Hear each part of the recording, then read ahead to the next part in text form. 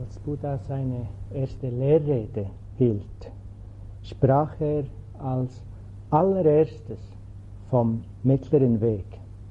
Und darüber möchte ich auch heute Abend sprechen, über den mittleren Weg frei von Extremen.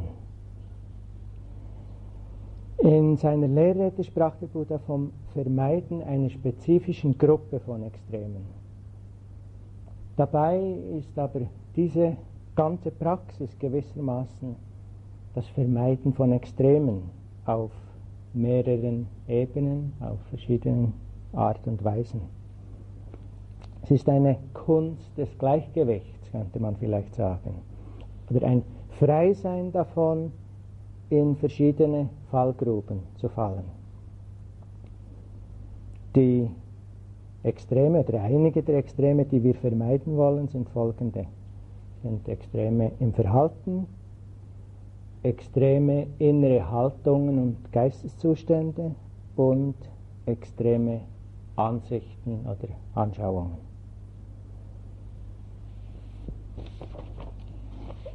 Diejenigen, auf welche der Buddha in seiner ersten Lehrrede hinwies, sind Extreme des Verhaltens, vor allem in der Praxis.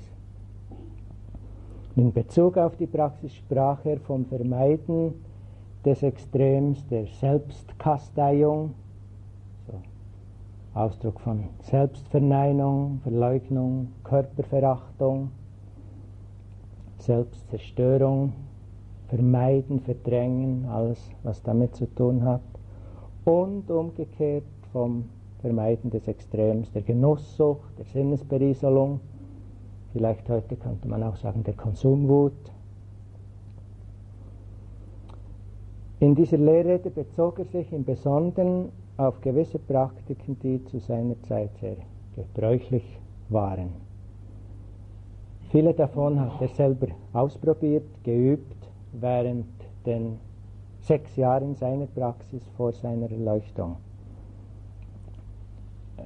Für eine ganze Weile übte er sich in extremem Fasten. Und zwar aß er weniger und weniger und weniger, bis er nur noch ein Sesamkörnchen pro Woche aß. Ich glaube, er hat das stufenweise vermindert. Das sind die ganz kleinen, die Sesam. Er sagt, wenn er den Magen berühren wollte, berührt er die Wirbelsäule. Also nicht wie bei mir. Er praktizierte, um das Verlangen zu unterdrücken. Und er versuchte das mit Willensgewalt zu tun. Unter anderem versuchte er, den ganzen Lebenswillen zu unterdrücken, indem er den Atem zu stoppen versuchte. Und er beschreibt, dass er das so weit trieb, dass der Atem, dass die Luft letzten Endes durch die Ohren reinkam, durch die Augen, bis er schließlich in Ohnmacht fiel. Er nahm ein Gelübde, dass er, wann immer Angst ihn überkam, dass er in dieser Position bleiben werde, solange wie es dauern würde, bis die Angst weg war. Und in Indiens Dschungel von damals mit Tigern und Kobras und Wegelagern muss das schon ganz intensiv sein. Also schon zu praktizieren in diesen Wäldern. Und wenn er ging und irgendwas hörte oder raschelte oder kam und das beängstigend war, hieß es, er würde weitergehen.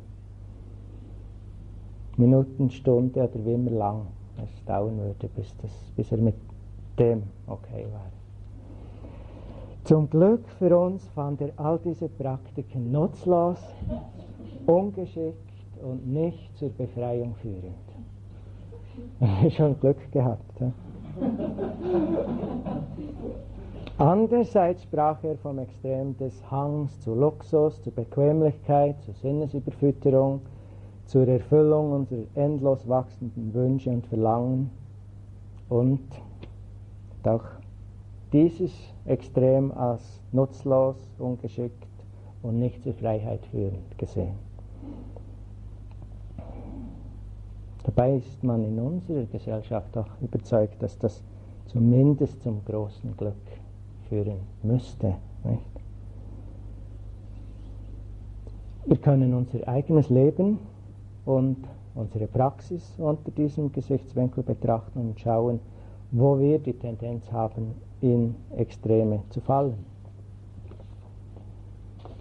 Ich persönlich bin durch etliche Extreme gegangen während den ersten Jahren meiner Praxis.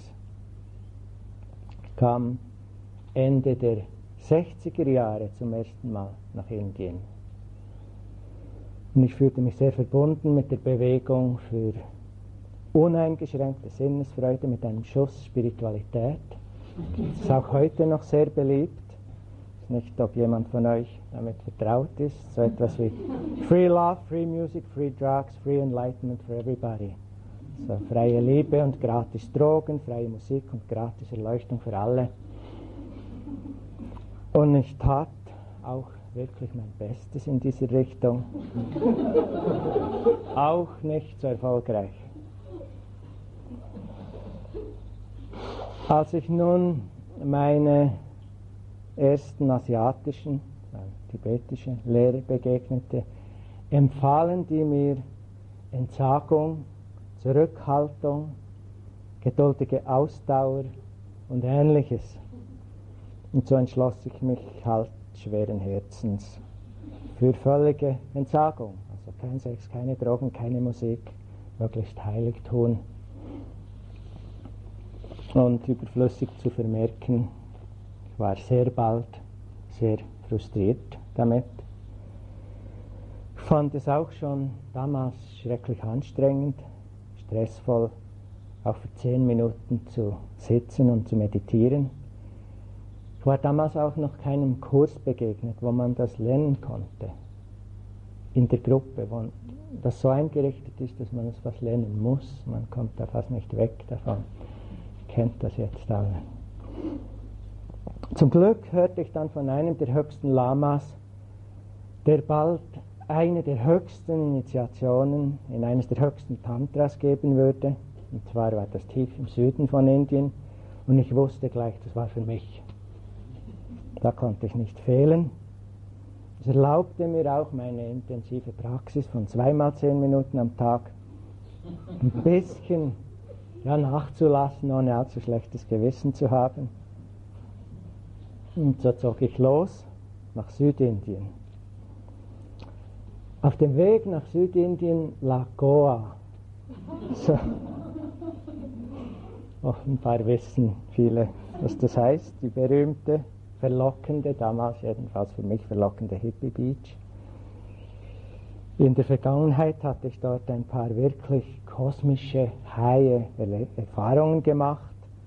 Kannte ein paar Leute mit einem Haus am Strand dort. Und es dauerte auch nicht lange, bis ich mich wieder in einem dieser ungewöhnlichen kosmischen Geisteszustände wiederfand. Es war auch diesmal nicht eben gerade Meditation, die mich in diesen Zustand versetzt hatte. Und immer wenn der Zustand vorbei war, fühlte sich alles noch unbefriedigender als vorher. So musste ich einmal mehr einsehen, dass dies offenbar doch kein wirklicher Weg war. Und ich zog mit etwas zusätzlichem schlechtem Gewissen dann weiter nach Süden, um einmal mehr zu versuchen, heilig zu werden.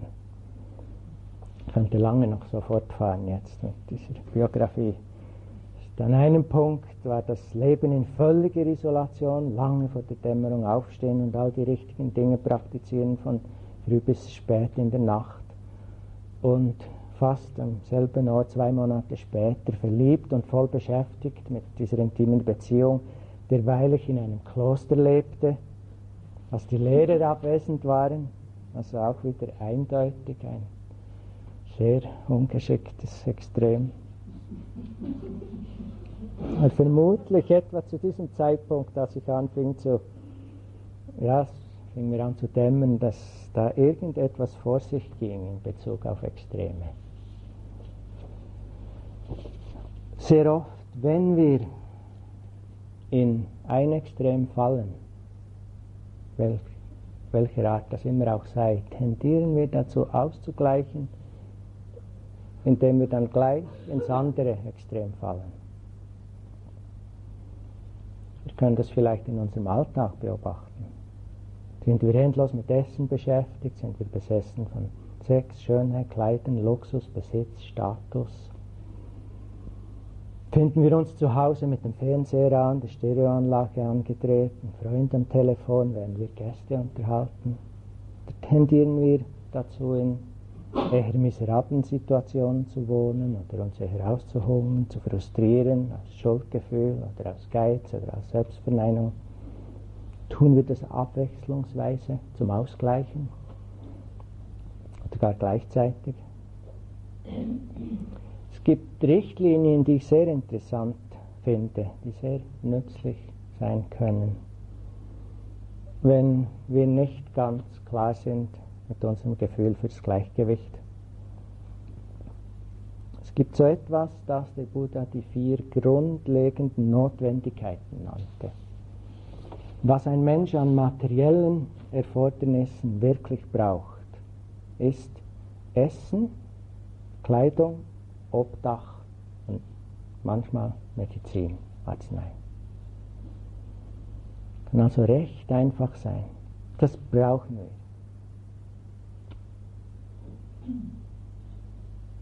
Aber es ist auch nicht so viel eigentlich. Ich finde es immer wieder interessant, mir das mal ab und zu wieder klar zu machen. Wir können Extreme oder Gleichgewicht in unserer Arbeit betrachten. Verlieren wir uns endlos in Geschäftigkeit, Betriebsamkeit, in Stress und Eile? Oder vertrödeln wir unsere Zeit in Sinn- und richtungsloser Müßigkeit? Oder handeln wir entschlossen, zielbewusst, fähig, uns zu entspannen und zu genießen zur rechten Zeit? Es ist auch wichtig, klar zu sehen, dass das Vermeiden von Extremen nichts, und zwar gar nichts, mit Mittelmäßigkeit zu tun hat. Es ist vielmehr eine wache, sinnvolle, zielbewusste und entspannte Lebensart. Wir können uns selber vielleicht auch während dem Retreat manchmal beobachten. Wie viele Tassen Tee täglich sind das? Ist das vielleicht ein bisschen Dösen hier oder dort, einen kleinen Schwatz ab und zu? Oder ist es innerlich mit Tagträumen, weil das äußerlich klar ist, dass wir das nicht tun? Vielleicht Tagträumen über unsere neueste Vipassana-Romanze. Ist jetzt schon 2 Tage, vielleicht ist das schon eine Möglichkeit hier, nicht? Die interessanteste und bestaussehendste Person in diesem Retreat. Der wird dann hoffen, sprechen zu können, weil wir schon nicht in der gleichen Gruppe sind, leider. Vielleicht zusammen heimfahren können, oder vielleicht eine Beziehung haben können, heiraten können, wer weiß. Beschäftigung mit unserer Vipassana Vendetta ist die Person, die alles falsch macht, die zu laut atmet, die beim Gehen so komisch geht, komische Kleider trägt.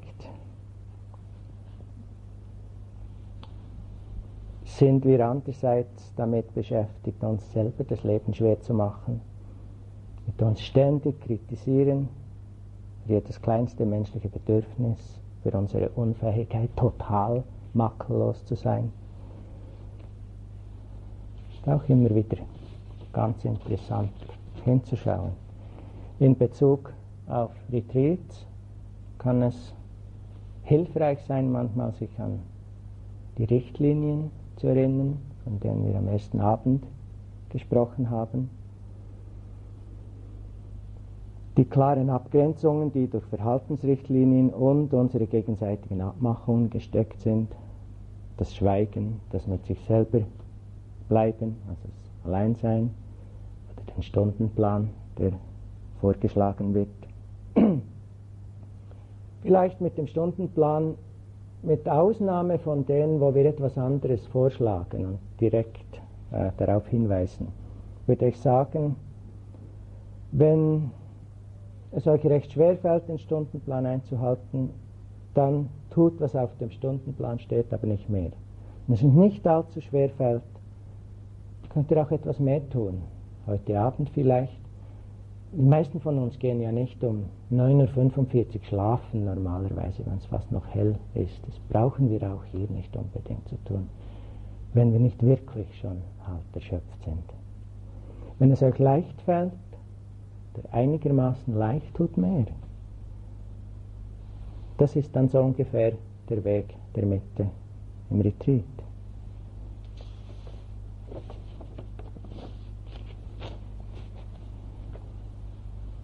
Als nächstes können wir Extreme betrachten und loslassen in Bezug auf Geisteszustände, auf Emotionen auch. Geisteszustände oder Qualitäten oder Eigenschaften, die wir in der Meditation erleben, mit denen wir umgehen müssen hier. Ein sehr interessanter Bereich ist die Qualität oder Fähigkeit des Geistes des Bemühens, des Aufwands, den es braucht hier, wie immer wir dem auch sagen wollen, im richtigen, angemessenen Bemühen oder Aufwand. Das ist die eigentliche Kunst in der Meditation, was immer wieder zu lernen gibt und was es immer wieder neu zu verstehen gibt. Buddha hat angemessenes Bemühen mit dem Stimmen eines Instruments verglichen. Wenn es zu angespannt ist, wenn die Saiten zu angespannt sind, dann klingt es nicht mehr gut. Wenn sie zu lose sind, dann klingt es überhaupt nicht. Wir müssen also genau die richtige Spannung oder Intensität finden. Und zwar können wir das nicht ein für alle Mal finden, sondern immer wieder von Neuem, immer wieder hinschauen. Achtsamkeit, Gewahrsein, das uns zeigt, das Mittel, das uns klar macht, wo zu viel ist, wo zu wenig ist, wo wir zu lose sind, wo wir ein bisschen mehr Spannung brauchen und was überspannt ist. Andererseits oder anders gesehen geht es aber auch eigentlich nicht darum, die Mitte zu finden, sondern um das Aufgeben und Loslassen von Extremen, auch hier.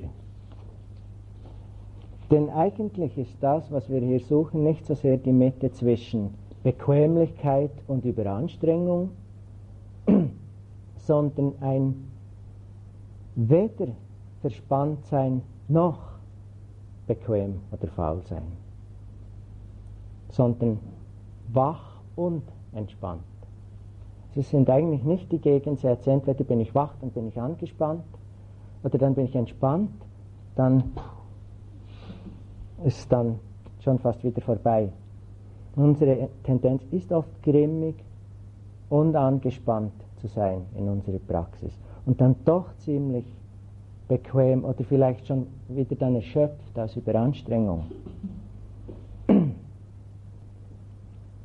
Das Gleichgewicht frei von Extremen heißt hier, anstatt angespannt und grimmig sind wir entspannt und innerlich leicht, unbeschwert und sanft. Das heißt aber nicht schwächlich, bequem oder schlapp, sondern aufgeweckt und geistesgegenwärtig. So dass das Ganze zum sanften und doch präzisen Tanz wird, der lebendig ist und dynamisch. Vielleicht ist es auch so etwas, wenn wir schon schläfrig sind, was ja auch vorkommt, das Vermeiden der Extreme vom vorne runterfallen und von hinten runterfallen und versuchen, ob wir in der Mitte bleiben können. Jack Cornfield erzählt von einem anderen Plakat als das ich gestern erwähnt habe, das er gesehen hat in Kalifornien. Das ist ein Werbeplakat für den indischen Swami Satchitananda. Ein ganz schöner Mann, so wie man sich den Ideal-Swami vorstellt, schokoladebraun, lange Haare, schönen Bart und ganz gesund, weil er ist ein großer Hatha-Yogi. Auf einem Surfboard auf einer riesigen Pazifikwelle. Und zwar steht er in der Baumstellung auf dem Surfboard. Und unten steht auf dem Plakat, du kannst die Wellen nicht aufhalten, aber du kannst lernen, sie zu reiten. Meditiere mit Swami Satchitananda. Ist auch ein Aspekt des richtigen, angemessenen Bemühens. Ich kann hier eine Liste von Paaren, Wortpaaren geben, die vielleicht auf den ersten Blick wie Gegensätze aussehen mögen, aber im Grunde genommen genau dieses Freisein von Extremen ausdrücken.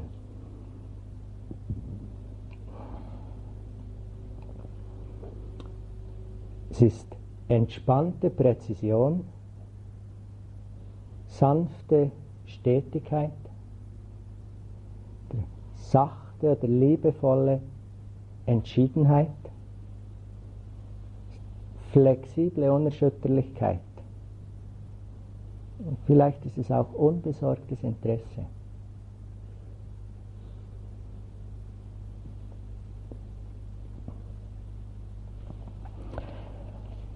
Dann können wir Freiheit von Extremen in Bezug auch auf Haften und Aversion betrachten. Wir haben die 3 Schwierigkeiten erwähnt bei der Meditation, vor allem am Anfang von dem Retreat sind die sehr üblich und recht häufig. Müdigkeit und Schläfrigkeit und innere Unruhe und Zweifel. Eigentlich sind das 5. Wir haben 2 unterschlagen, die haben sich sicher auch bemerkbar gemacht mittlerweile. Ist eben Haften, Festhalten, Verlangen einerseits, nämlich immer dort, wo es angenehm ist, und Widerstand, Aversion, Hass. Andererseits, nämlich dort, wo es unangenehm ist. Und das sind insofern Extreme, als wir dann halt immer wieder aus dem Gleichgewicht fallen, also innerlich dann mehr. Festhalten, ein bisschen nach vorne lehnen, wenn ich es dann noch haben möchte und es noch nicht habe, dann falle ich dann ziemlich weit aus dem Gleichgewicht und dann kommt wieder das, was ich nicht haben möchte. Also Widerstand, Aversion, wegschieben, vermeiden, loswerden, verdrängen. Freiheit bedeutet sich in keinem von beiden verlieren. Das heißt nicht, dass wir sie nicht erfahren werden. Das wäre Wunschdenken. Wir werden sie immer und immer wieder erfahren. Aversion, festhalten, loswerden wollen, mehr davon behalten wollen. Das Kriterium ist, verlieren wir uns darin oder nicht? Ist es möglich, sogar wenn wir diese starken Emotionen erfahren, sich nicht voll darin zu verlieren? Wir sehen, lernen und erfahren direkt auch, dass sie eigentlich die Ursache sind von Leid, von Schwierigkeit, von Konflikt, von all unseren inneren Problemen.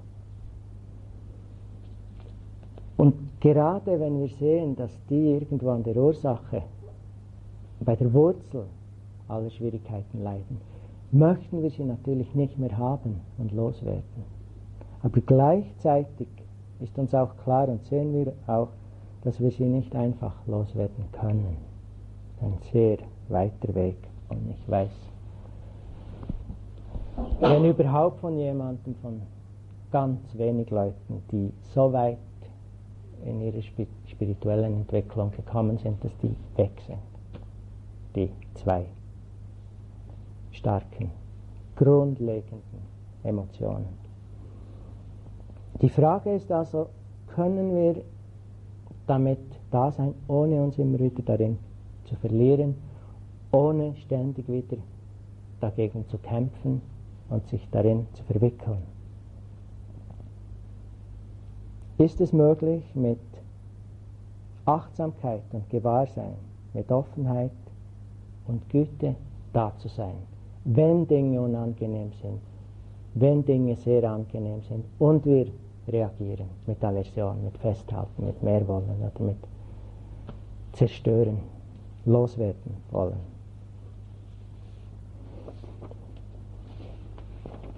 ist wichtig, dass wir üben und lernen, diese starken Kräfte, Energien und Emotionen zu sehen, als das zu sehen, was sie sind, in den Raum innerlich zu geben, den sie brauchen, ohne sich dabei im Inhalt, in ihrer Geschichte, im ganzen Drama zu verlieren. In dem Maß, in dem uns das gelingt, sind wir auf dem mittleren Weg der inneren Geräumigkeit und des inneren Gleichgewichts. Nicht, dass Aversion, Haften und Festhalten nicht mehr da sind, aber dass wir genügend durchlässig sind, dass da genügend innerer Raum ist, dass wir die erfahren können und sogar aus dem Gleichgewicht fallen dadurch vielleicht, aber gleichzeitig so viel Raum haben, dass wir merken, okay, ich bin zwar aus dem Gleichgewicht gefallen, aber irgendwo ist da noch ein größerer Raum, in dem das auch mal okay ist, wenn wir aus dem Gleichgewicht fallen, weil wir uns nicht völlig darin verlieren.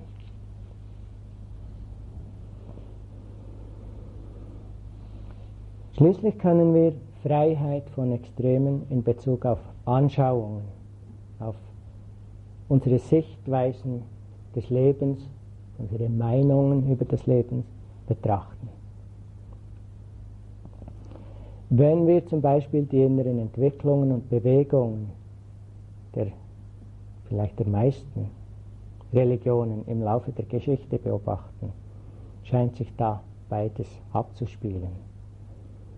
Eine Tendenz zu Extremen und ein immer wieder sich Ausbalancieren der Extreme. In der Geschichte des Buddhismus zum Beispiel können wir das deutlich sehen. In den Anfangszeiten war da eine Zeit großer Lebendigkeit, Vitalität, Reinheit der Praxis. Daraus mit den Jahrzehnten oder Jahrhunderten entstanden gewisse Tendenzen zur Isolation von der Welt, Tendenzen zum völligen Absorbiertsein, absorbiert in der eigenen Entwicklung, in der Praxis zur eigenen Befreiung. Das ist gut vorstellbar, wenn wir wirklich mal total das angehen, was wir hier angehen. Vielleicht machen wir einen 2-3 Monate Kurs, vielleicht möchten wir das 3 Jahre versuchen. Wann ist genug? 3 Jahre, 13 Jahre, 30 Jahre? Und was ist dann in dieser Situation unser Verhältnis zu den Mitmenschen, zur Umwelt? Wie stark ist da nur noch Isolation? Wie stark teilt sich da etwas mit? Ein mögliches Extrem, nicht so sehr hier und nicht so sehr für uns, weil 4 Tage in 365 oder manchmal in 40 Jahren würde ich nicht als extrem bezeichnen. Aus dieser einen Tendenz schwang das Pendel als Reaktion zur anderen Seite mit einer fast ausschließlichen Beschäftigung mit dem anderen, mit allen anderen Lebewesen, manchmal bis hin zur Selbstverleugnung. Die eigene Praxis ist schon gar nicht mehr sicher wichtig, es geht nur noch um andere. Auch hier wieder etwas, das ausgeglichen werden musste und wurde über die Jahrzehnte und Jahrhunderte. Zu einem anderen Zeitpunkt entwickelte sich der Buddhismus sehr stark in Richtung Institutionalisierung und Intellektualisierung, wo Regel, Form und Intellekt oft wichtiger wurde als die Praxis, wo riesige klösterliche Universitäten entstanden mit bis zu 5.000 oder 10.000 Mönchen in einem Kloster in Indien, in Nalanda und Vikramashila. Wieder später als Reaktion schwang das Pendel zurück zu äußerst unkonventionellen Bewegungen, mit tiefen mystischen Praktiken, mit Betonung der Leerheit aller Form. Yogis, die oft in Friedhöfen lebten, nackt aus Schädelschalen essend, mit Knochen ins mattierte Haar geknüpft, sieht man halt jetzt nur noch auf Bildern, ab und zu mal noch sieht man die in Indien. Ein Lebensstil, der den strikten und erstarrten Regeln und Formen der damaligen Gesellschaft trotzten. Ihre Lehren waren oft sehr konfrontativ. Marpa, ein Tibeter, sammelte Goldstaub in den wilden Bergen Tibets während einem ganzen Jahr, zog nach Indien damit, eine beschwerliche, gefährliche Reise von vielen Monaten, und offerierte das Gold seinem Lehrer Marpa. Der nahm den Goldstaub als Geschenk an, warf ihn in die Luft, wohin der Wind davontrug. Es gibt ungewöhnliche Geschichten der Mahasiddhas aus den Anfangszeiten des Vajrayana-Buddhismus. Oder nachdem in China ähnlich viel Gewicht auf Gelehrtheit und auf Ansammlung von Verdiensten gelegt wurde, Ansammlung von Verdiensten durch Bauen und Unterstützen der Klöster, durch Drucken und Kopieren von heiligen Texten, da kam der Erneuerer Bodhidharma aus Indien. Der große Kaiser fragte ihn nach dem Wert und nach dem Verdienst des Klosterbauens, des Einhaltens von Regeln, des Dienens und Förderns des heiligen Dharmas.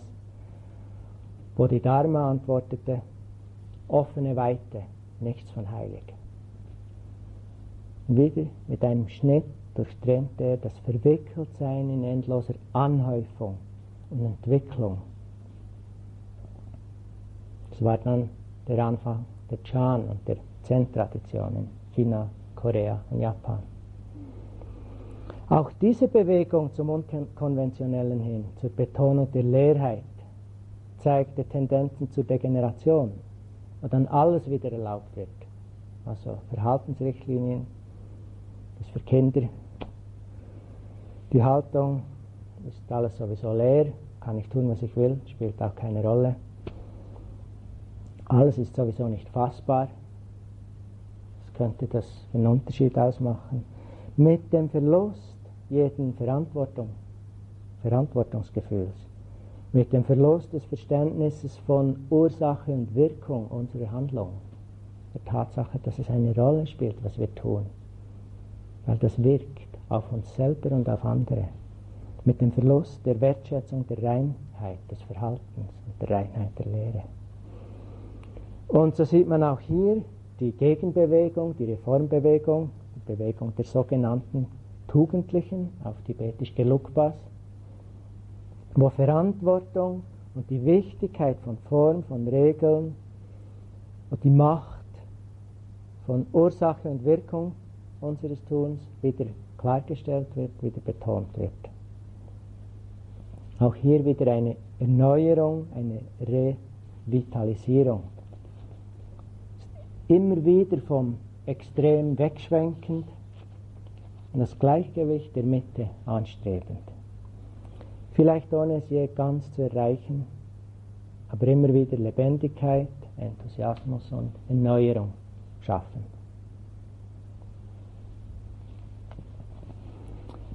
Unsere eigene Praxis, unser Leben scheint sich oft ähnlich zu verhalten und zu bewegen. Hoffentlich in Richtung tieferen Vertrauens in unsere Mitte, in unsere eigene Mitte.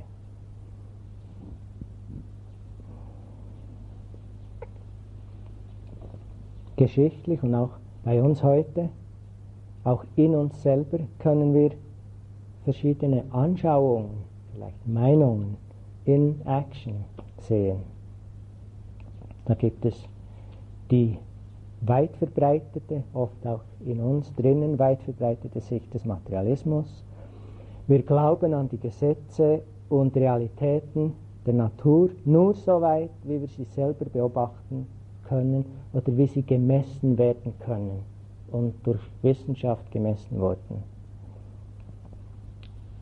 Scheint sehr sicher, praktisch, hat uns enorm viel gebracht. Gleichzeitig limitieren wir uns aber völlig innerhalb des Bekannten, des Messbaren, des Rationellen. Eine Haltung, die wir gerade in unserer Gesellschaft sehr gut kennen. Das ist eine ganz andere Anschauung, die uns auch sehr bekannt ist. Anzunehmen, dass es ein Wesen gibt, über und außerhalb dieser Welt, über und außerhalb dieser Misere, welches wacht, bestraft, belohnt, verurteilt, rettet, sorgt dafür, dass wir uns benehmen, dass wir brave Mädchen und brave Buben sind. Das ist die nihilistische Sicht, die Überzeugung, dass alles völlig absurder Zufall ist, dass der Tod das definitive Ende von allem ist, womit dem Leben ziemlich weitgehend Sinn genommen wird. Fatalismus, zu glauben, dass alles vorbestimmt sei, sich sowieso nichts ändern kann, findet man in gewissen asiatischen Ländern sehr viel. Oder der Albtraum eines ewigen Auge für Auge, Zahn für Zahn. Ich muss bis in die Unendlichkeit für alles bezahlen. Ohne Notausgang. Und es mag sein, dass keine dieser Meinungen, dieser Anschauungen unsere eigene offizielle Weltanschauung ist. Aber irgendwie kennen wir sie alle und andere mehr. New Age hat eine ganze Skala, eine ganze Palette auch von Möglichkeiten. Und höchstwahrscheinlich sind wir durch viele von ihnen sehr viele Male durchgegangen. Und wenn wir glauben, selber keine Ansichten über das Wesen der Dinge zu halten, dann ist das auch wieder ein bisschen naiv. Wenn wir nämlich nicht an unserer Weltanschauung gearbeitet haben, heißt es einfach, dass dann unsere Sicht konditioniert ist durch die gängigen Ansichten unserer Gesellschaft, unserer Umgebung oder der spezifischen Ereignisse unseres Lebens. Durch das, was wir gelernt haben, zu Hause, in der Schule, in Büchern, im Fernsehen. Und die bilden dann einen sehr starken Einfluss auf uns, auf unser Leben und auf die Qualität und die Richtung unseres Lebens. Das wirkt, ob wir das wissen oder nicht, besonders wenn wir uns dessen nicht bewusst sind, wirkt es noch viel tiefer. Wie wir die Welt sehen, bestimmt, wie wir uns darin verhalten und fühlen. Vielleicht, um das noch klar zu machen, wir können und wir brauchen unsere Ansichten nicht einfach loszuwerden. Aber wenn Gewahrsein da ist, können wir aufhören, sie als die letztliche Wahrheit über die Wirklichkeit selber zu sehen. Es ist halt mal, wie ich sehe, was ich glaube, wie ich es anschaue. Aber es muss nicht unbedingt heißen, dass die Wirklichkeit so ist. Das wird schon viel flexibler und elastischer.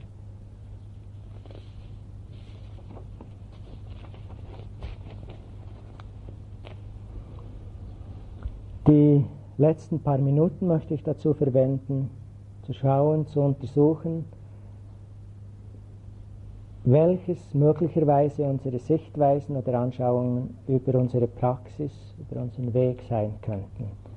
Und ich nehme da Möglichkeiten, die man sehr oft antrifft und die sehr üblich sind in unserem Umgang mit spiritueller Praxis im Westen als westliche Menschen. Wir finden eine Tradition, eine Methode, einen Praxisstil, der uns zusagt. Wir üben uns, praktizieren und während wir meditieren und praktizieren, für eine Weile werden wir hoffentlich einen Prozess des Fortschritts wahrnehmen, einen gewissen Prozess der Entwicklung feststellen können. Übrigens, um auch hier ein Maß zu geben, der Dalai Lama kam mal zu Besuch nur für einen Abend an einem 3-Monate-Retreat und hat einen Vortrag gegeben und auf Fragen geantwortet und auch gesagt, wenn ihr nach 3 Monaten das Gefühl habt, ihr habt euch noch nicht so total verändert, dann macht euch keine Sorgen, das ist okay. Ich selber habe das Glück, dass ich schon mit 2 Jahren als sogenannte Reinkarnation entdeckt wurde und man mich halt schon von so jung an geschult hat. Also ich habe sehr Glück gehabt, natürlich toll, also alles, was man mich lernte, war schon aus dieser Sicht. Und ich praktiziere also jetzt so 40 Jahre, oder ich weiß nicht, wie viel das war damals. Wenn ich über 3 Monate zurückschaue, ja, vielleicht hat sich was geändert, vielleicht nicht. Wenn ich über ein Jahr zurückschaue, doch.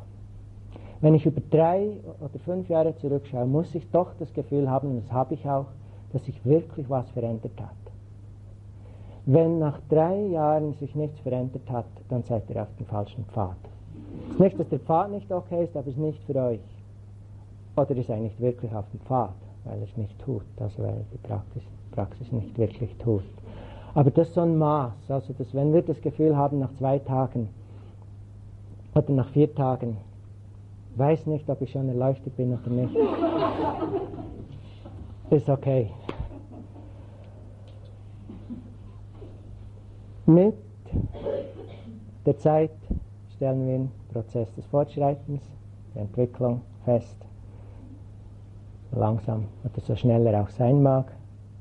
Vielleicht eine Zunahme der Achtsamkeit, eine Vertiefung der Sensibilität, der Liebesfähigkeit, vielleicht mehr innere Geräumigkeit, Gleichgewicht, mehr Unbeschwertheit, heitere Gelassenheit. Es ist eine Art von Fortschritt, der sehr erstrebenswert ist. Eine Art von Fortschritt, der von allen Lehrenden ermutigt wird. Sprechen ständig wieder darüber. Es wird in verschiedensten Formen dargelegt und wir werden ermutigt, das zu üben. Dabei kann sich aber sehr leicht die Vorstellung einschleichen, okay, ich werde jetzt so weiterfahren, so weiter üben und alles wird immer wirklich gleichmäßig schöner, besser, klarer werden, bis eines Tages alles perfekt ist. Ich perfekt, alles perfekt. Und dann das große Flash. Bingo. Geschafft. Wir praktizieren, manche von uns sind schon 5 Jahre dran, manche 10 Jahre, auch hier in diesem Raum, 15 Jahre, 20 Jahre. Irgendwie vielleicht passiert Bingo einfach nicht. Und es geht weiter und weiter und weiter, wir praktizieren. Oder es, was immer es ist, passiert. Aber es geht trotzdem weiter und weiter und weiter. Ja, morgen müssen wir wieder aufstehen, frühstücken und zur Arbeit oder was immer. Es geht trotzdem weiter und weiter. Und wir fragen uns, wo ist die Freiheit? Wo ist das Ende? Wann bin ich vollkommen? Wo ist die Perfektion? Und dann lesen wir noch in einem Buch, oder jemand, der da vorne sitzt, sagt, vor der Erleuchtung Holz hacken und Wasser tragen, nach der Erleuchtung Holz hacken und Wasser tragen. Wir sagen, geht's noch? Oder noch schöner, kein Weg, kein Ziel und keiner, der das Ziel erreicht. Und die Zweifel kommen wieder. Und wir verlieren das Vertrauen in Entwicklung, in Fortschritt. Weil das Ganze scheint unabsehbar, endlos. Und wir fragen uns, wieso sich überhaupt bemühen. Es ist sowieso viel zu anstrengend. Gibt es da nicht die Schulen, die von anstrengungsloser, freudiger, was immer? Wir sind in einem Extrem gefangen. Fortschritt zur Perfektion, Persönlichkeitsfreiheit, Verbesserung bis zum geht nicht mehr. Und irgendwo, weil das ja endlos ist, werden wir entmutigt. Plötzliche Erleuchtung, das macht Sinn, aber die kommt nicht. Oder die kommt und es geht trotzdem weiter. Ich möchte dieses Dilemma erklären am Beispiel des Kinofilms als Illustration. Ich mag das Beispiel sehr gut.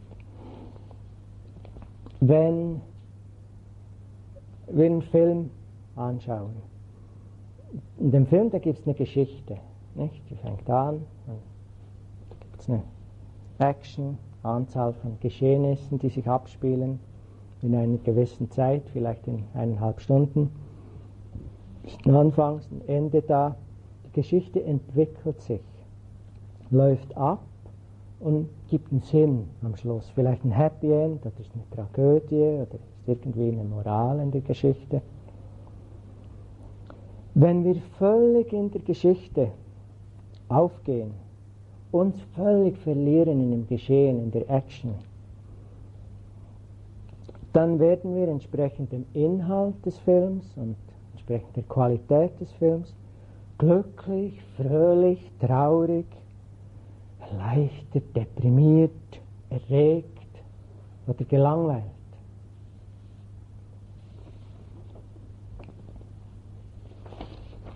Ein Stück weit ist das auch der Sinn, ja, wenn wir da hingehen, nicht? Wenn jemand mal schon im Kino gewesen ist, in einem Drittweltland, ich hatte die tolle Gelegenheit in Afrika, mir einen Film anzuschauen, das ist dann die absolut totale Aufregung.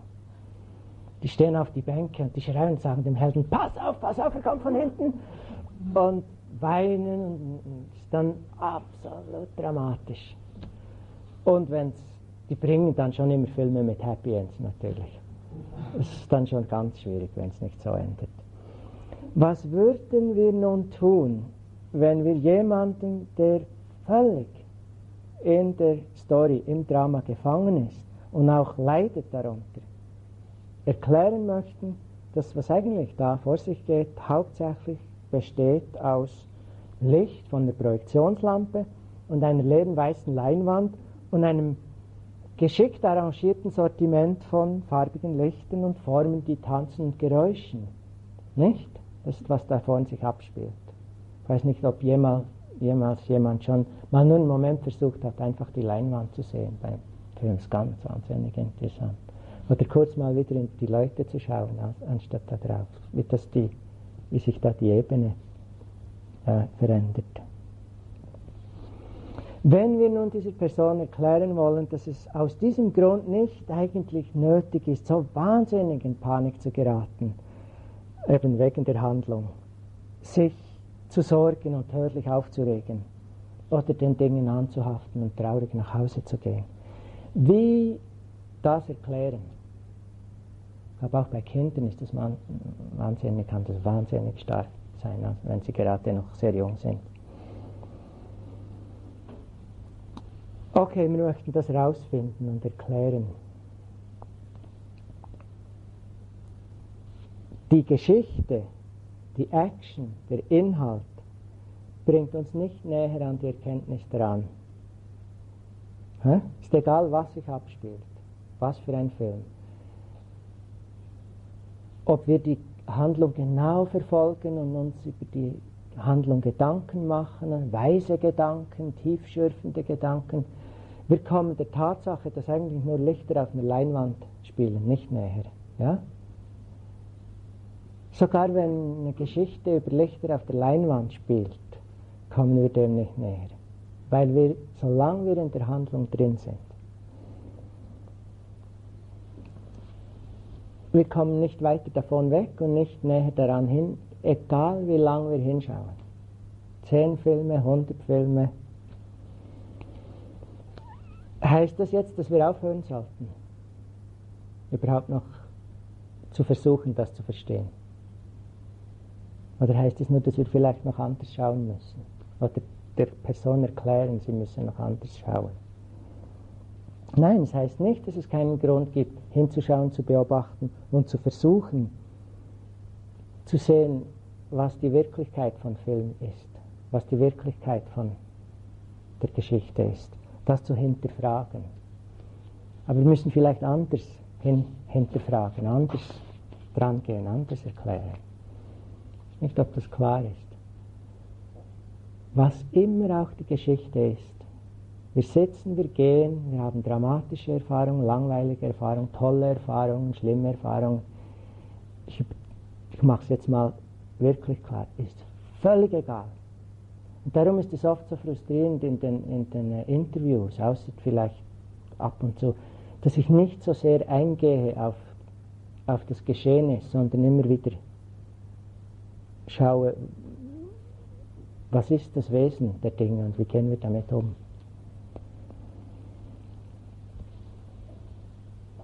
Wenn wir klar sehen, was da vorgeht, sehen wir, es gibt eine Erscheinung. Beim Film und auch hier bei uns im Film, den wir Leben nennen. Es gibt eine Erscheinung, die die Macht hat, ganz offensichtlich, uns glücklich oder traurig zu machen. Die Macht hat, uns völlig in Leid zu verstricken, in Konflikte, Probleme, Ängste, Sorgen. Und doch, anders gesehen, geschieht nichts, aber auch gar nichts. Eigentlich hat sich nichts je bewegt.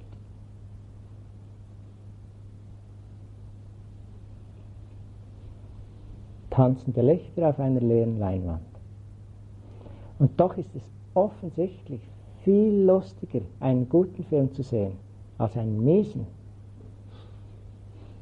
Aber es ist etwas anderes dann, nicht? Es ist die Geschichte des Films und es ist das Wesen des Films. Kann man behaupten, das weiße Licht oder die leere Leinwand sei außerhalb, getrennt oder jenseits des Films, der Show, der Geschichte, die wir anschauen? Nein, man kann nicht die Leinwand sehen oder nur das Licht, das weiße Licht sehen, ohne den Film zu sehen. Es ist nicht irgendwo anders. Kein Licht da ist keine Show da, keine Leinwand da ist keine Show da. Die Erscheinung und die leere Leinwand sind so sehr eine Einheit, vielleicht wie dieser Stoff und seine blaue Farbe. Kann man nicht trennen, aber die Farbe ist nicht der Stoff ist nicht die Farbe. Und doch kann man es nicht auseinandernehmen. Form, Erscheinung ist nicht verschieden von Leerheit. Leerheit ist nicht verschieden von Form, von Erscheinung.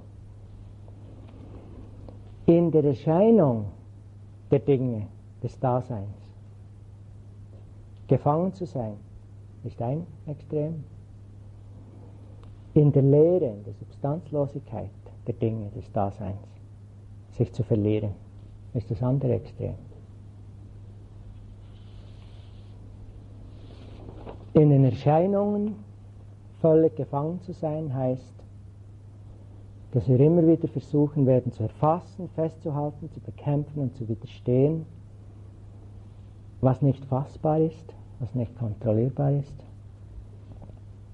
Schafft Leiden, schafft immer wieder Leiden. In der Leerheit sich zu verlieren heißt, die Gesetzmäßigkeit nicht zu verstehen. Die Gesetzmäßigkeit, von der die Show gelenkt wird. Das heißt, unsere Verantwortung nicht zu sehen und das heißt, früher oder später uns selber und anderen zu schaden. Im Beispiel des Films, das heißt, dass wir nicht einen guten Film haben, sondern einen schlechten Film. Und wer möchte einen schlechten Film haben? Wir müssen beide zutiefst verstehen und uns in keinem von beiden verlieren. Dann sehen wir alle Dinge und Geschehnisse und Erfahrungen, die erscheinen und funkeln, machen uns glücklich oder leidend und dennoch wissen wir, nichts hat sich je bewegt. Darin ist Freiheit und aus dieser Freiheit fließt das Handeln aus Liebe, aus Mitgefühl, aus Verständnis.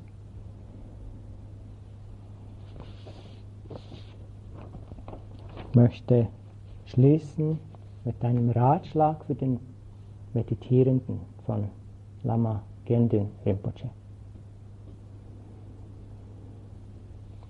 Außen und innen, das Gefäß und sein Inhalt, alles ist eine eigene Erscheinung. Erscheinend und auch leer. Leer und dennoch manifest. Untrennbar, erscheinend und leer. Vergleichbar einer Illusion, einem Traum. Nicht seiend und dennoch fähig zu erscheinen wie der Mond im Wasserspiegel. Dies zu erkennen befreit völlig vom Anhaften und Festhalten und Wandern von einem Extrem zum anderen. So bleibt einem nur, sich selbst in Gelassenheit aufzugeben, in unausgedachter Erleichterung, auf dem Grund der Essenz selbsterkennenden Gewahrseins.